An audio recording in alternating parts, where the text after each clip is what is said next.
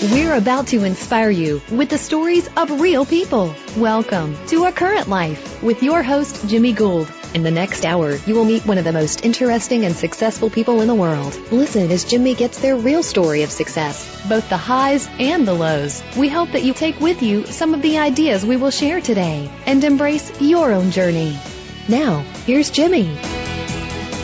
Welcome to another edition of A Current Life. I'm your host, Jimmy Gould, and I'm very excited and honored to introduce to you my special guest this week, Pat Shurmur, NFL head coach of the Cleveland Browns.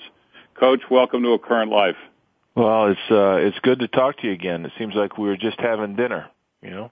Well, we were, and I was quite impressed with your organization and with you, and you've done me the honor of coming on this show. The show's been going on now for maybe 6 months, and we've had some incredible guests, and I've very much look forward to having you on the show. I know you've been tied up with a lot of different things because this draft is right around the corner.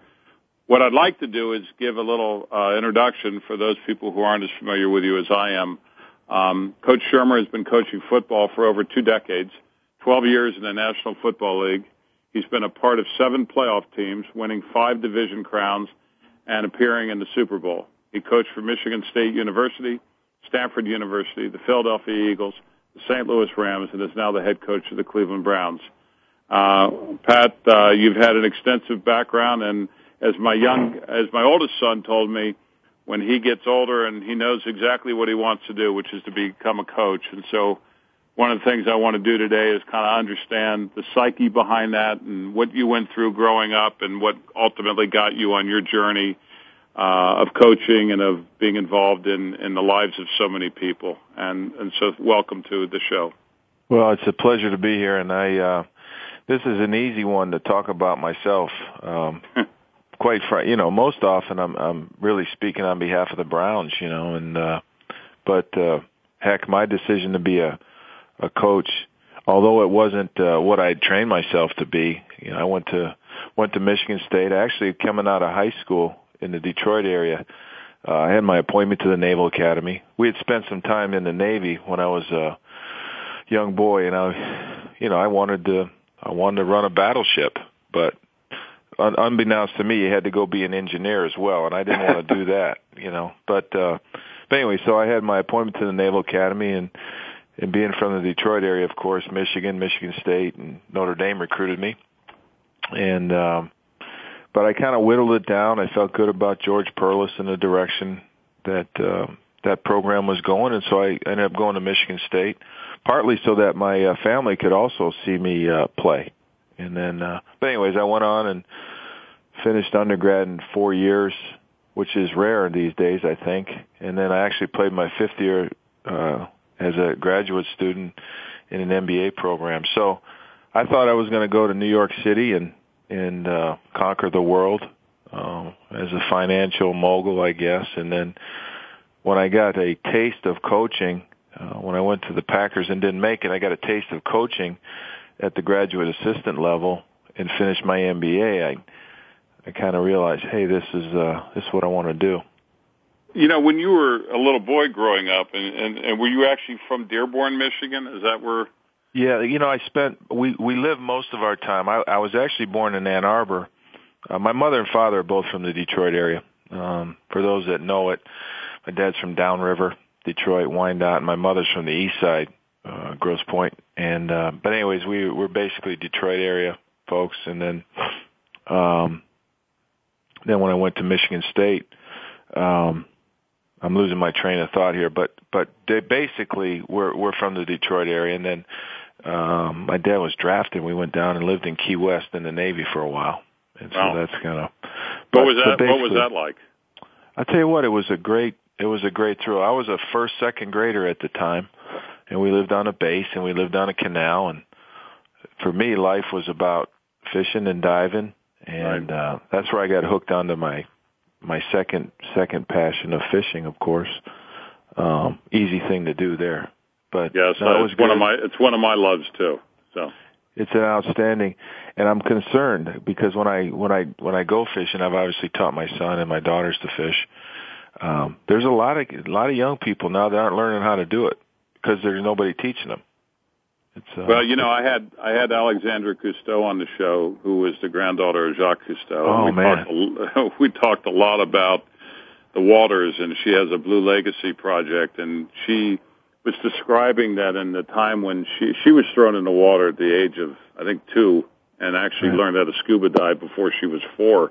But, wow. She talks about the way our waters are today and how they've changed from, just the technology and just the way the world's changed and the climates and everything, and that the fish are, just not the same as they used to be. And when I was growing up, I loved to fish, and I loved to catch the biggest fish I could find. And I don't know, maybe I'm just not that good a fisherman anymore, because when I catch fish today, they're not as big as they used to be when I was younger. But God, there's nothing better than to get away and go out there on a boat. And I've done everything from fly fish to deep water, and I tell you, it allows you to just get away from the pressures of everyday life. It's a great sport, and I agree with you. Particularly my oldest son, loves to fish. So I was fortunate that he grew up doing that. Well, there's nothing like that feeling when a lot of times you're not really sure what's on the end of the line, but then the thrill of catching them. I think you're just bigger, Jimmy. I don't know if the fish are any smaller. I would agree there's probably fewer of them. I remember as a boy growing up, the Jacques Cousteau, the encyclopedias that I had, and actually was growing up before I decided that it was a tough way to make a living. I was going to be a marine biologist. I just think it's just fascinating, and I'm fortunate. I'm one of the fortunate ones that doesn't get seasick, although I've got some family members that do. That makes it tough on them, but it's a great thrill. There's nothing like the water. I wouldn't tell you that I do great when it's real rough. I've gone tuna fishing when it's real rough, but a calmer sea I like, but I will tell you there's nothing better than catching your own dinner and having it cooked up, and you know what you're getting. And I'm curious about something now. When you were very little and growing up, and what were some of the challenges you faced? This show, is what we call about the journey of life, the ups and the downs, and how to overcome them and get wherever you term your success to be. It's not really meant to be looked at from the top. And we get a lot of callers, and I'm sure we will today, and a lot of emails that talk about, well, I want to be a head coach of an NFL team, or I want to be able to coach. What do you think prepared you for this when you were younger, growing up? What were the things that really helped shape you? Well, I would imagine. I don't imagine. I had I was fortunate to have an upbringing where I was the oldest of 4. My mother and father were both stayed together until my father passed away. I would consider my upbringing to be somewhat normal from that standpoint, or non-traditional, or traditional. But they were pretty much blue collar ideals growing up. Respect for authority, the work hard every day. Nothing's out of reach if you want to work for it. And so a lot of those principles we live by. For us, we as Catholics, we never miss Mass on Sunday. I remember my father saying, and he was part of the big inspiration that we would always go was, listen, I don't care if you see this as the end of your week or the beginning of the next, but we're going. Right. And it was 1 hour that we sat together, and typically there would be a meal after or before, and so there were some recentering things that we always did, and so I never ever forgot the whole work hard part. I do think we're starting to raise a society of young people that I see sometimes a sense of entitlement. I remember in the old days, if you wanted to do something in the spring, you had to learn how to hit a baseball, because if you couldn't hit a baseball, then you couldn't play. So, but now there's so many other choices that it's easier now. If you can't hit a baseball, I'll go play this, or can't do this, I'll do this. Where I don't know. I don't know how to probably talk about it in a educated way, but you really had to grind and stick to things, which I'm glad I learned.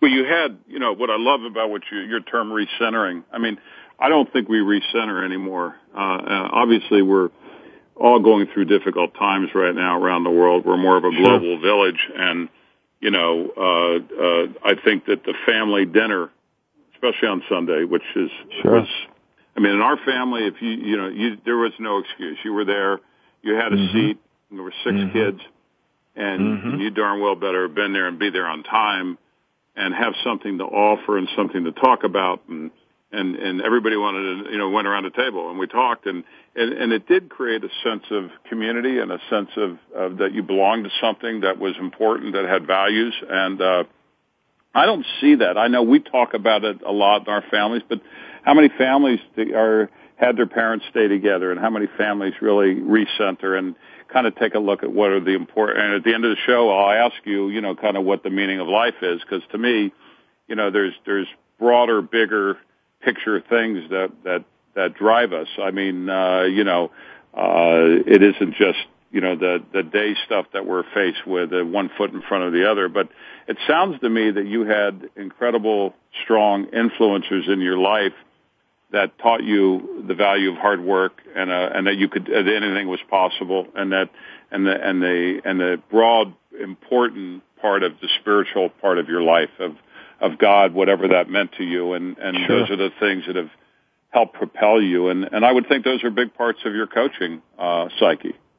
Well, I think they run hand in hand, because regardless of what you believe or how you believe, there's, I guess it's like slaloming down a hill. There's poles that and it kind of helps guide you. And the structure of what we believe in, I think, is what gives us the foundation. Just like when you develop a philosophy in coaching, there's certain things that are firm and hard principles that you won't bend on. And you can sit with somebody and let them challenge you on why you believe that, but at the end of the day, you just do. And because it's right and you trust that it's right, and I think if you don't have some of those, and you're always searching for everything, then I think you get lost a little bit. I think somewhere along the line, we all just got to give it up and say, hey, listen, this is what I believe in, and this is what I'm not willing to challenge. All right, and then it gives you something to grab onto. And I don't know. I'm not a theologian. I don't profess to be. I'm like everybody. I get caught up on the issues of the day because we have to. But I know as a father and a husband, the most centering events that we have in our family, because we have 4 children between 19 and 9. One's in college right now. But the most centering events for all of us is when we can sit and share a meal. And I think that it doesn't matter what it is. It could be hot dogs. But the fact that you make the effort to do it. And I know Jennifer, and when we have those times, because for 6 months out of the year, it's very tough for me to get home. Sure. But this time of year, of course, I come in earlier, of course, but I make the effort to get home so that we can, keep to at least having as many meals as we can together. Well, I know we're going to talk more about some of those influences, but I can tell you, and I mean this, people that know me know that we have an expression in our office, what's on our lungs is on our tongues, and the minute I had the opportunity to meet you, I was really taken by your quiet optimism and strength, and for our listeners, we met when Frosty Rucker became a Brown and a member of your club, and was excited to do so. But more importantly, that there was an organization that you had put together, along with Mike Holmgren, that really spoke to an environment that Frosty felt special, and he also felt that if he worked hard and dedicated himself, that it would go somewhere. And you impressed me with what I saw in you, and you just had a kind of approach to life that I really felt that our listeners would learn from. I'm curious, when you were young, did you play football? Was that, I know you went on and played in college, but Sure. What age were you when you kind of found a love for football? Well, I was I've always been a football fan, and I probably did the traditional thing for a young guy in a suburban Detroit neighborhood. You played football in the fall and played baseball in the spring, and in the winter you either played basketball or wrestled. I mean, those were really the choices. Mm-hmm. If you were really fast, I guess you could run track or cross country, but some of the sports that I see have made a huge, impact on the United States were not part of our growing up. I mean, I don't ever remember a golf club or a tennis racket or any of those types of things. But, I think I've always been drawn to sports and the competition and the preparation that sports is, and then the thrill that you get from winning. And I think that's what always kind of drew me to it. My Uncle Fritz, actually my father was he was a small college All-American at Albion College in football. And then he went on to be a orthopedic surgeon. And then my Uncle Fritz was a longtime coach, won a Super Bowl at Green Bay, and that's really how I met Mike Holmgren, was through Fritz when I used to go hang around the Green Bay office when I was working at Michigan State. But no, sports is a huge part of my life, and I frequently talk about how fortunate I am that I can work in a profession and make a living at something that really is a hobby. And I think that's I think if we could all search that out. It's funny because when I finished my MBA, I finished a year of graduate assistantship at Michigan State, and then I said, okay, I'm going to put this business degree to work. So I ended up going and working at IBM. I was a marketing rep for a year, and so on Sundays I was living at home in the Detroit area. I was engaged to Jennifer at the time, and so on Sundays my dad and I would watch football, and we'd watch football, and if you are a coach, you can't watch it and not be analytical. Yeah. And so eventually he said to me, number one, he said, you love this girl, marry her before somebody else does. That was number one. And then he said, secondly, he said, why the hell aren't you coaching? Right. And I think though that conversation kind of re-inspired me to really do two things that have shaped my life immensely. And, I think there was some wisdom there. I had, and I don't have the knowledge that you have in football. I grew up playing baseball and tennis, and sure, and my dream was to be a pitcher or go make motion pictures, which the second part I achieved. The first part I hurt my arm doing it, but I don't like watching football with anybody else with me because I look at it.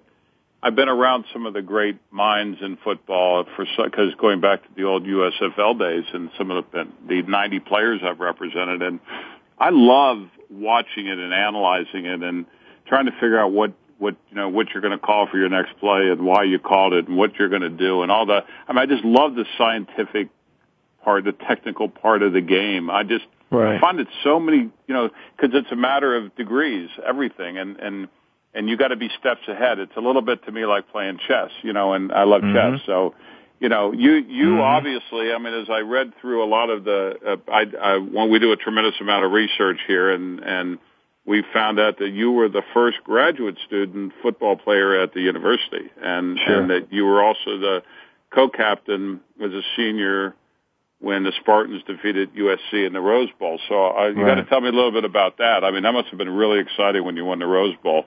Well, it was a thrill, and it was something that hadn't been done there at Michigan State for quite a while. And no, it was a great thrill, especially because even though I lived in Key West for a couple of years, we were basically a bunch of Midwestern boys, and so we traveled to California, and holy cow, did we have fun that week. I'm surprised we had the energy to play the game. It was like for somebody that never been really to California or traveled much, that was quite a thrill. And then to find a way to sneak out a 17-14 victory was a thrill. It was a great thrill. And when I went to Michigan State at the time, for somebody from a Detroit area product, it was much more acceptable and attractive to go to Michigan, because at the time Michigan with Bo was on top and George Perlis had just taken over for Muddy Waters, and MSU had gone through some deals. But so my decision to go there, they were like, well, Michigan must not have recruited you, and so there was a real perception that this was a place, at least football-wise, that, needed to make a comeback. So I was proud of the fact that I helped reestablish the winning tradition there, and I was just one of a lot of guys that had made that commitment. But that's a long way of saying it was a great, great, great thrill to win the Rose Bowl and do it in a way where we had to build it up. Well, you're talking to a guy who's my father, my sister, and my brother were all Michigan graduates. Mm-hmm. My business partner is a Michigan graduate. Sure. And I went to Wisconsin, so and I've been to Michigan State, and I'll tell you, you are so right about what you say. The competitive aspect within the Big Ten between some of these schools, is incredible. Even the Ohio State-Michigan thing is just way out of control. But, you understand it when you've been there and you see the intensity of the 100,000 people screaming and yelling, and it really is a special part of growing up, and it sounds like you did it right, and you had great influencers around you. Was there any particular obstacle or injury or thing that happened when you were younger that changed directions for you? Well, when I went to Michigan State, I'd actually planned, because baseball was really my first love, a lot like you, and I was a lefty, and I could hit the ball pretty decent, and so I was a first baseman. I was the third pitcher, so I'd get in the rotation a little bit. But I had planned that I was going to try to play baseball at Michigan State as well. And then in my freshman year at Michigan State, it was one of those where George had taken over and he was running guys off. And so some of us were playing probably before we should. Mm-hmm. And I ended up starting and playing and getting hurt as a freshman. So I tore up a knee, and then actually that's when I was telling you I got it reconstructed by Frank Noyes there in Cincinnati. Sure. And I'll never forget it. One Lytle place. You know how you remember certain things? One Lytle place, and then I'm looking at my window. What it forced me to do was I had to redshirt my second year, which put a lot of things in perspective, when you can't compete. And so you go through some things mentally as you fight back from an injury, and I do think it's important for all athletes to have to do it. You don't wish it on anyone, but there is something, I don't know, it helps galvanize what you really believe in when you got to deal with something physical that's keeping you from letting you play, But certainly, my youngest son, who's my 16-year-old, 6'7" basketball player and football player, hurt both ankles this past year, and one of them was probably, breaking is one thing. A deep sprain can actually take longer to heal, and he went through a lot of agony and having it worked on. And I remember looking at him and wondering, is he going to make it through this? Because it was a defining moment for him when he would come back and tell me, I just don't know that it's as strong as it was. And I said, it's probably stronger.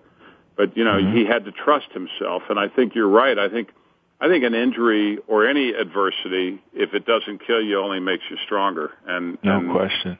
And I would think as a coach, especially when you get to be in the elite category that you're in, when you think about how many people are on this planet and how many teams there are and how many head coaches there are, you got to have a philosophy that is born out of your experiences and stick to it, because you're going to meet all kinds of people from different walks of life who probably maybe haven't faced certain things. They've been on a perfect ride, and all of a sudden, the floor comes out from underneath them, and you really see that they're naked to the world. And they don't know who to turn to. And I think a lot of the guys coming out of college today, especially underclassmen, they're not prepared emotionally or mentally for what they're going to face. No, I don't think they are. And I've been around more than one pro athlete that's had to fight back from a major injury. And it's very interesting. You look at sometimes just from a media standpoint, or you look, a player comes, say, from a big-time college program, where the people writing the articles about them are basically students like themselves, and right. everybody's writing all the nice stuff and everything. And then they come to the NFL, and obviously, if you don't win every game, then there's some articles on the other side of the coin. And, mentally and emotionally, you got to be able to deal with that, because we tell them don't read it. We tell them don't listen to it. But unfortunately, it gets to them, and that's part of being a pro, is dealing with that and keeping your focus, and knowing that the systems and what you're trying to do is right. And then the other part of it is then coming back from injury, which is another thing that professionals need to learn how to handle. And so there are some challenges that these players face, and then the physical and the mental grind year after year after year. Although a lot of people wish they could be them, and they say these athletes go through a great deal.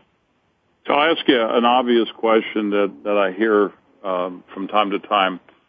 Do you look at an athlete? I mean, obviously, someone who has incredible talent, size, and speed, and all those things stands out. But how much of the heartbeat of that individual matters to you? If you just know that there's no way they're going to die. I mean, and you see it in certain athletes. I've represented some that maybe don't run quite as fast, but you just know they're going to be the first one to the ball. I mean, how does that play into your thinking? Especially, you have 13 picks in this draft, I think, or 12 Sure. or 13, and Sure. how does that play into your thinking on that? Well, we obviously look for that.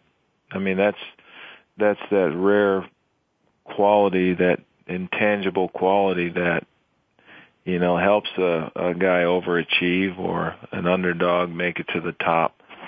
And if you can get that, the rare combination is that philosophy in an athlete with the proper skill and ability that they need to play the position. And so we obviously scout that, we hunt for it, and we think it's very, very important. We try to give every player a grade, and that is a part of it. We try to find out from, at least when we're talking to coaches and trainers and scouts, and we try to find out if this player that we're looking at, does he really love football? And because if he doesn't, then it's or it's just another thing that he's good at, then eventually he may lose his focus, and then that's, of course, when then they just can't get it done. Yeah, the problems set in and take over. Well, we're going to take a short break. We're here with Coach Pat Shurmur, head coach of the Cleveland Browns. You're listening to A Current Life. I'm Jimmy Gould, your host. The show is brought to you by Smartwater, Ohio Midwestern College, and Ad Baseball Networks. Please stay tuned.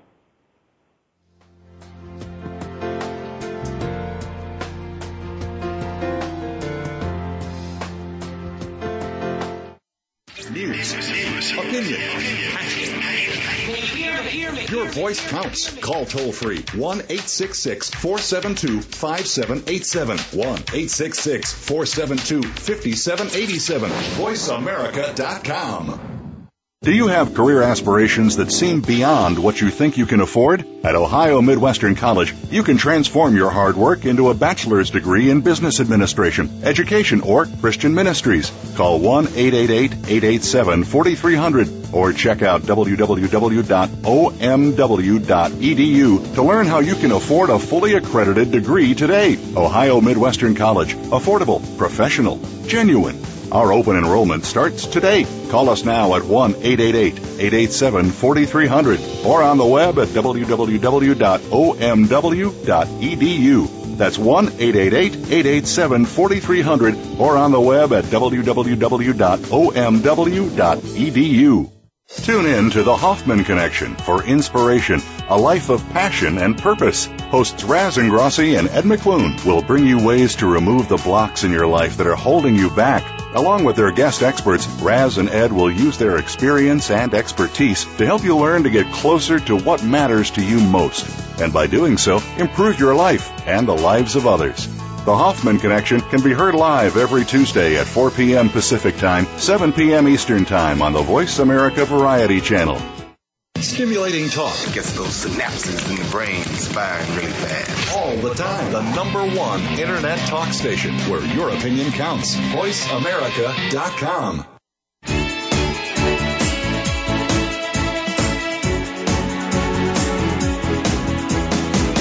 You're listening to A Current Life with Jimmy Gould. If you have a question or comment for Jimmy or his guest today, please call 1-866-472-5788. That's 1-866-472-5788. If you'd like to send an email, the address is acurrentlife@yahoo.com. Now, back to the program. Welcome back to A Current Life. This is your host, Jimmy Gould, and today I have a very special guest here with me, Coach Pat Shurmur, the head coach of the Cleveland Browns. Pat, let me ask you before we get into a little bit more about the Browns. You coached at Michigan State University for about 9 years and then Stanford for a year. How did you really get started in coaching, and how did those opportunities come about?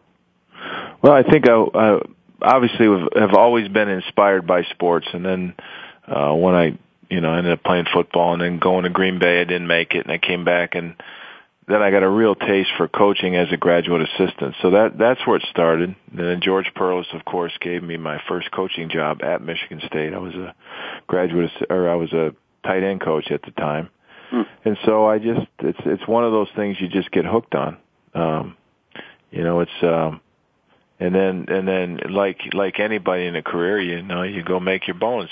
And so you dig in and you try to learn as much as you can, and then you try to balance the enthusiasm for what you're doing with the ambition and try to just keep learning, and hopefully as time goes on, you get opportunities to move up the ladder. But I think at the end of the day, I think it's so satisfying for coaches to see players develop, to be able to work with a player on a day-to-day basis, really the issues of the day, and then see them go out and have success on Friday, Saturday, or Sunday. And I think that's what kind of hooked me to it. And then I really do. The reason I did it is I found, and I think it's rare, I changed my profession after a year. I went from trying to be a businessman to being an educator, and I was fortunate that I made that switch early in life.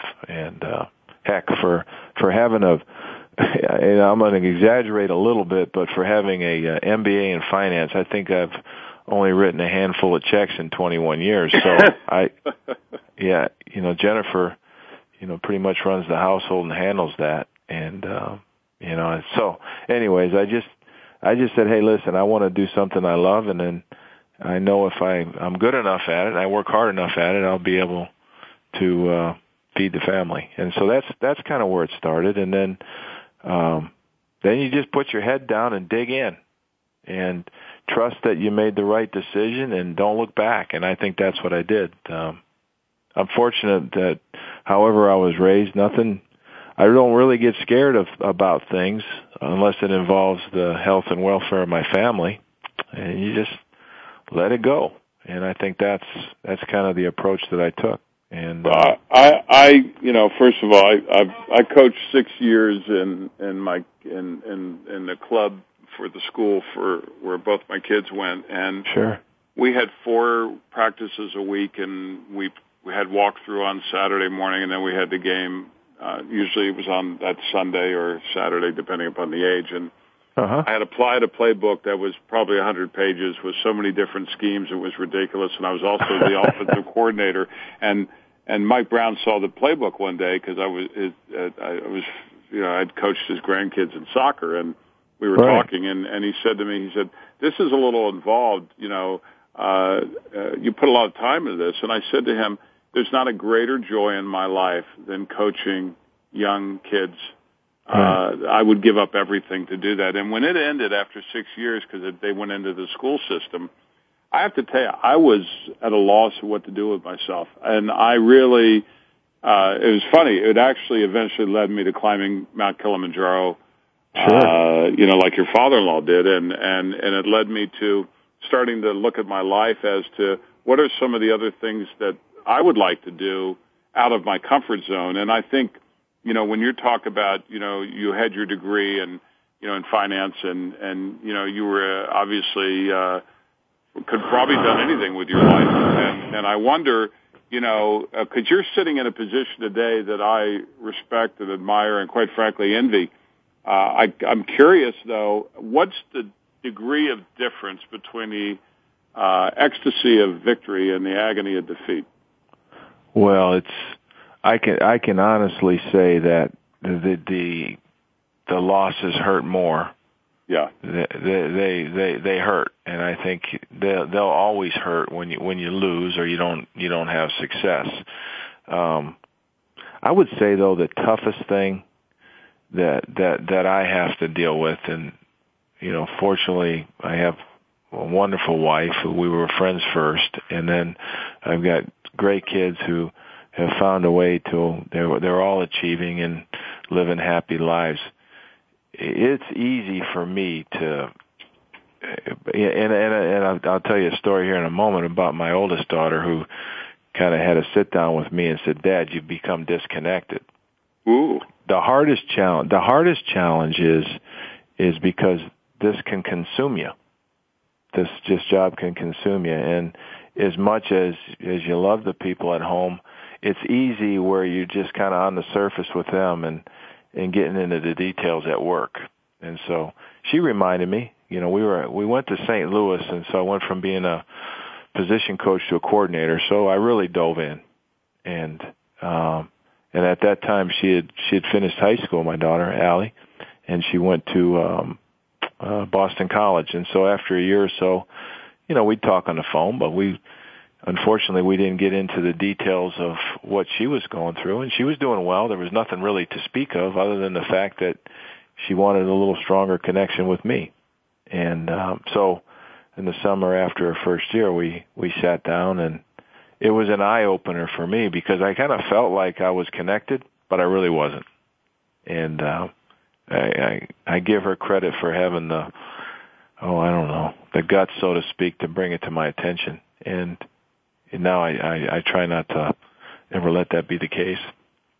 But you know, I would think that balance, and it's a question I've asked of a lot of the entertainers we've had on, how you balance, you know, your, you know, how you really balance that your family life and your professional life, because I would think that it would be really. It's hard sometimes. I mean, because there's no middle ground here. I mean, you know, you play to win on Sunday, on any given Sunday or whatever, sure. Thursday now or whatever, and you know, and it's got to stay with you, and you know, you have the support of family and of people who trust and aren't afraid to tell you something. When you lose your way through that. It's important to have people around you that are like your mentors, right? Isn't that something you've had in your life as well? I mean, with the places you've been, and I know I have it in my life, because sometimes it's very difficult to go it alone, so to speak. No question. And I think the important thing is the strength of the relationship where they're willing to tell you what they really think. And I think that's what I admire about Allie for saying that. She wanted that relationship to be closer. I get the same thing from Jennifer. If my wife, if she sees that I'm getting a little distracted or not being able to come home and reengage, even if it's for 10 minutes, we try to remind each other, because it is, and with all that you've achieved, Jimmy, you've probably had to deal with some of these issues as well. Once you you get to a certain level of doing things, and there's a big demand for your time. And unfortunately, you spend time, at least in their eyes at times, working with everybody else's kids but your own. And, it's important. And I think, going back to recentering on Sunday and the family meal, if we just keep those events in our lives where we force ourselves, then it's natural, But I think if we lose track of some of that, then we can get way out of whack, and then who knows what happens. Well, a lot of that comes down to the spiritual grounding as well, I assume, and family and things like that, because I hate to lose, but I would rather. I mean, to me, we buy businesses, we buy companies, we have plays that within, literally the same day, that night, we go, we open up a beautiful Broadway play that, costs $14 million, and people devoted a year's worth of their time, and the curtain goes up, and you have this great performance, and you get a standing ovation. The next morning, or at 3:00 in the morning, you get the review, and some one person kills it. Right. And you stand there and you're... I live that. You blow the little whatever that's called on New Year's Eve time, and it's kind of like, well, that was fun. We just blew that one, and you want to take the guy and strangle him. But the truth of the matter is, everything has a risk to it. Sure. And I think that to do what you do, you're putting it all on the line, and it is on your back. No matter, I was impressed with the fact that when Frosty Rucker and I came to see you, we sat and met and spent time with not only Randy Lerner, your owner, but with 5 former head coaches that are part of your team, and all of them seem to really have an unbelievable close connection with one another, and a great support system. Well, and I think that goes back to what I believe about people. When I got this job, I wanted to accumulate outstanding coaches and guys that I believed in, and not only outstanding coaches, but the right fit for the Cleveland Browns. And that means that that sense that you felt with all these high-achieving guys that can get along, that's important, because if you're not willing to check your ego at the door, then eventually problems will develop. But I got a lot of guys here that understand what we want to do and know how to help the Cleveland Browns get there. And fortunately for me, I'm not intimidated by the fact I've got a lot of guys around me that have done things. In fact, made an effort to make that happen because I believe in their experience, and I think it's the right thing for our team.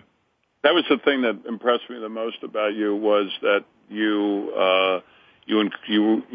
encouraged yourself, or you allowed yourself to have people around you that had done those things, and you were completely comfortable in it. And we, quite frankly, we hadn't seen that before. I mean, we really hadn't seen that. And I've been around every organization in this league, as well as in the NBA and Major League Baseball, and I'd not seen that before. And I think there was a checking of the egos. Nobody was trying to get over anybody. There was a comfort level, and just all the way down. And I was really impressed with it. I felt that when you have that, you have a sense of who you are, and if you have a sense of who you are, it will filter on through the organization, and you can have a humanistic kind of view to life, and one that says, hey, look, we're going to work hard, we're going to give it everything we got, and we're going to work together as a team. And isn't that's really what the chemistry is, of bringing people together and making it work?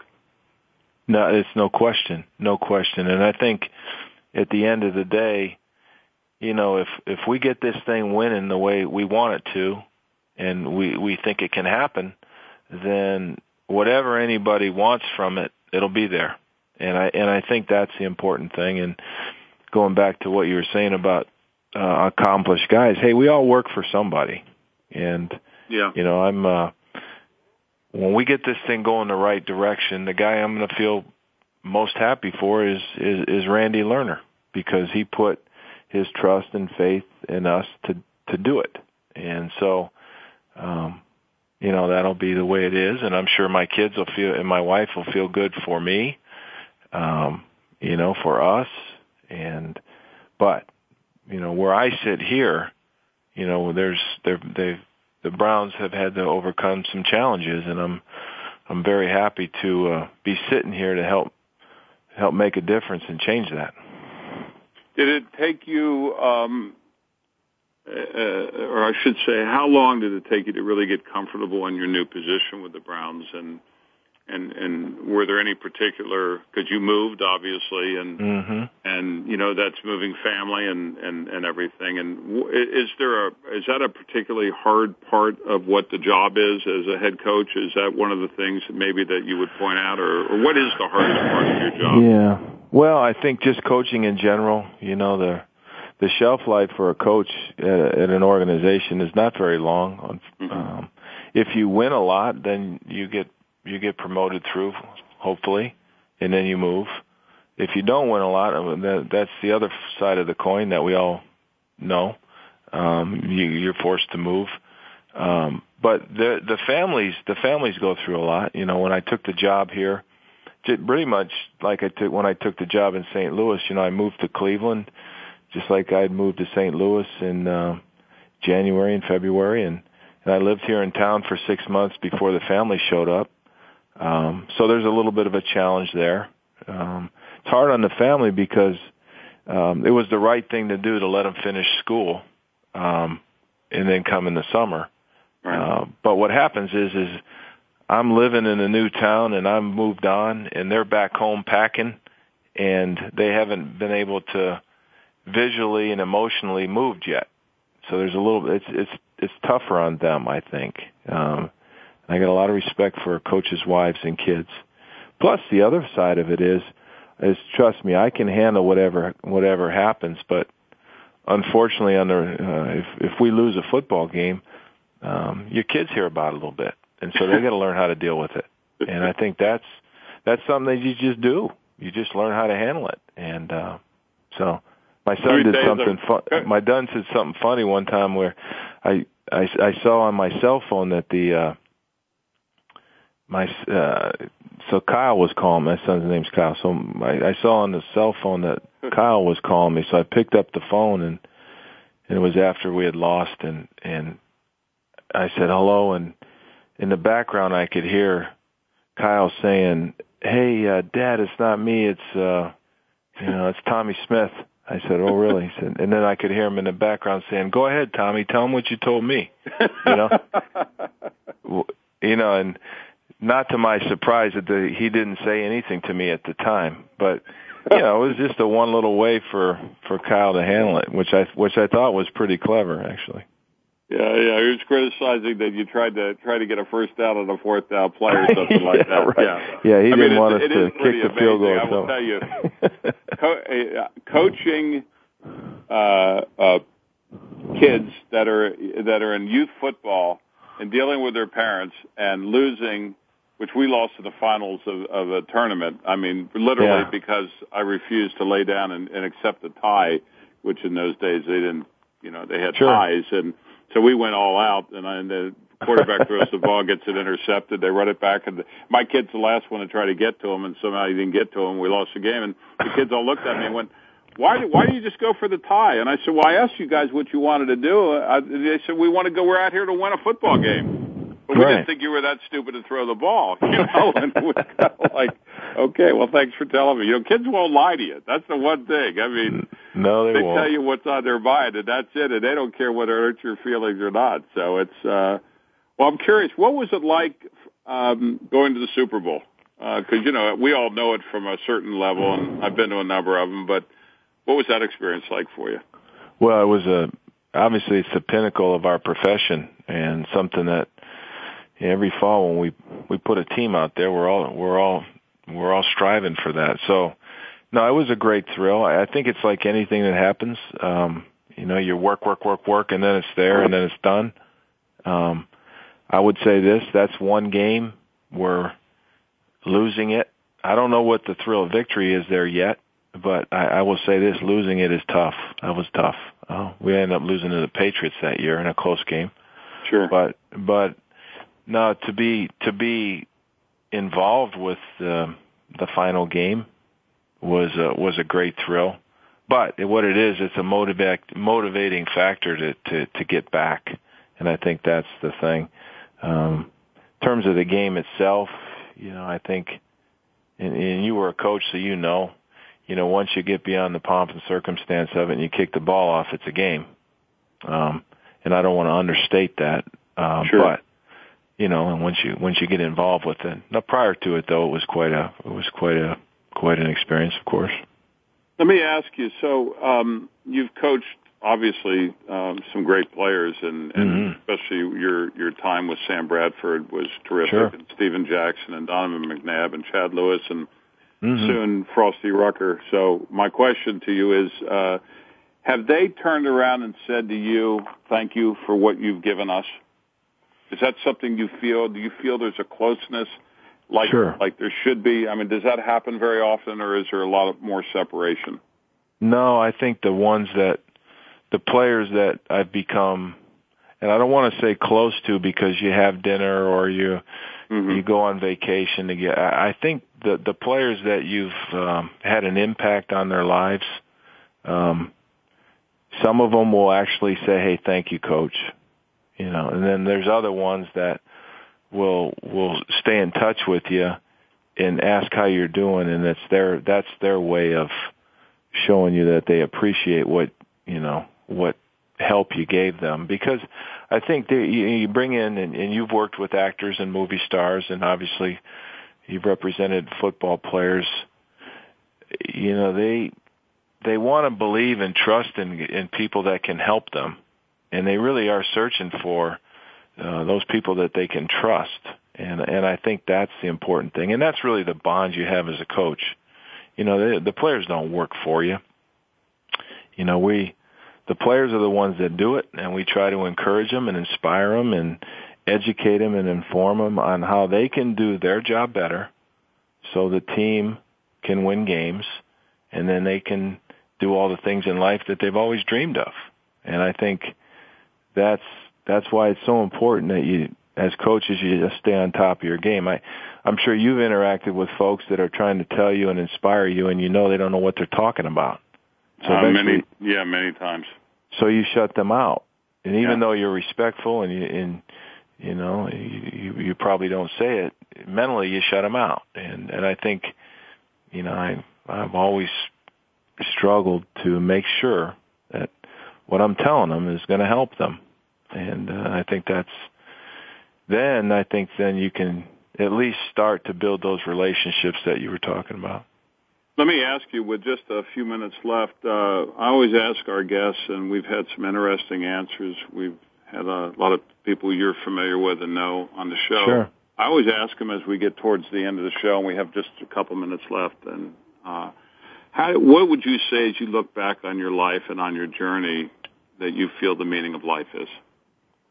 Meaning of life, that's a very good question. I guess the thing that drives me is I go back to those principles that I learned, and I don't challenge them in my own mind. And I've told this to my kids in the past, and I think it's the same for me is, listen, go out there and take a full swing, and at the end of the day, if you can make the world better, if you can inspire somebody to do something good, then you made a difference. And I think that's the key. Live a principled life, work your fanny off, and try to make the world a better place. And then I think I think you have a chance to work your way through life and be happy. If you say it's because I want to make this amount of money or I want to accomplish these things, then I think we may all disappoint ourselves. But if we just find a way to make the world better and stick to our guns on the things we believe in, then I think it's what keeps me going. Well, it's an answer that runs parallel with some of the other answers because really we're here and we got to make it a better place when we leave. And nobody said it was easy. You really are an inspiration. I love the way you approach it. You approach it with a very humanistic point of view, and I think people are very fortunate in Cleveland. And I know Frosty feels really excited about what he's going to face. You're preparing for a draft, and the fact that you've taken this time at a critical time with all the draft picks ahead of you, I wish you much success with that. We've had the pleasure of having Pat Shurmur, the head coach of the Cleveland Browns, on our show. One, thank you so much for your time, for sharing your journey with us. I'd like to thank our listeners for tuning into A Current Life on the Voice America Variety Channel. And this is your host, Jimmy Gould, signing off. And please join us next Friday from 3 to 4 Eastern Daylight Time for our next inspiring episode. And until next time, I wish each and every one of you a journey filled with hope, inspiration, success. And to you, Coach Pat Shurmur, it's been a real pleasure to start to get to know you, and I hope we have many years of friendship and that we have an opportunity maybe to have one of our new guys join your team. And whatever happens, I wish you much success with you and your family and what you're doing. And thank you for your time. Thanks, Jimmy. Come to Cleveland. We'll eat some more of those stuffed peppers. I will look forward to that. That was quite a thrill, and all the best to you over the next week, my friend. All right. Thanks, Jimmy. Thank you. Thank you very much. Bye-bye.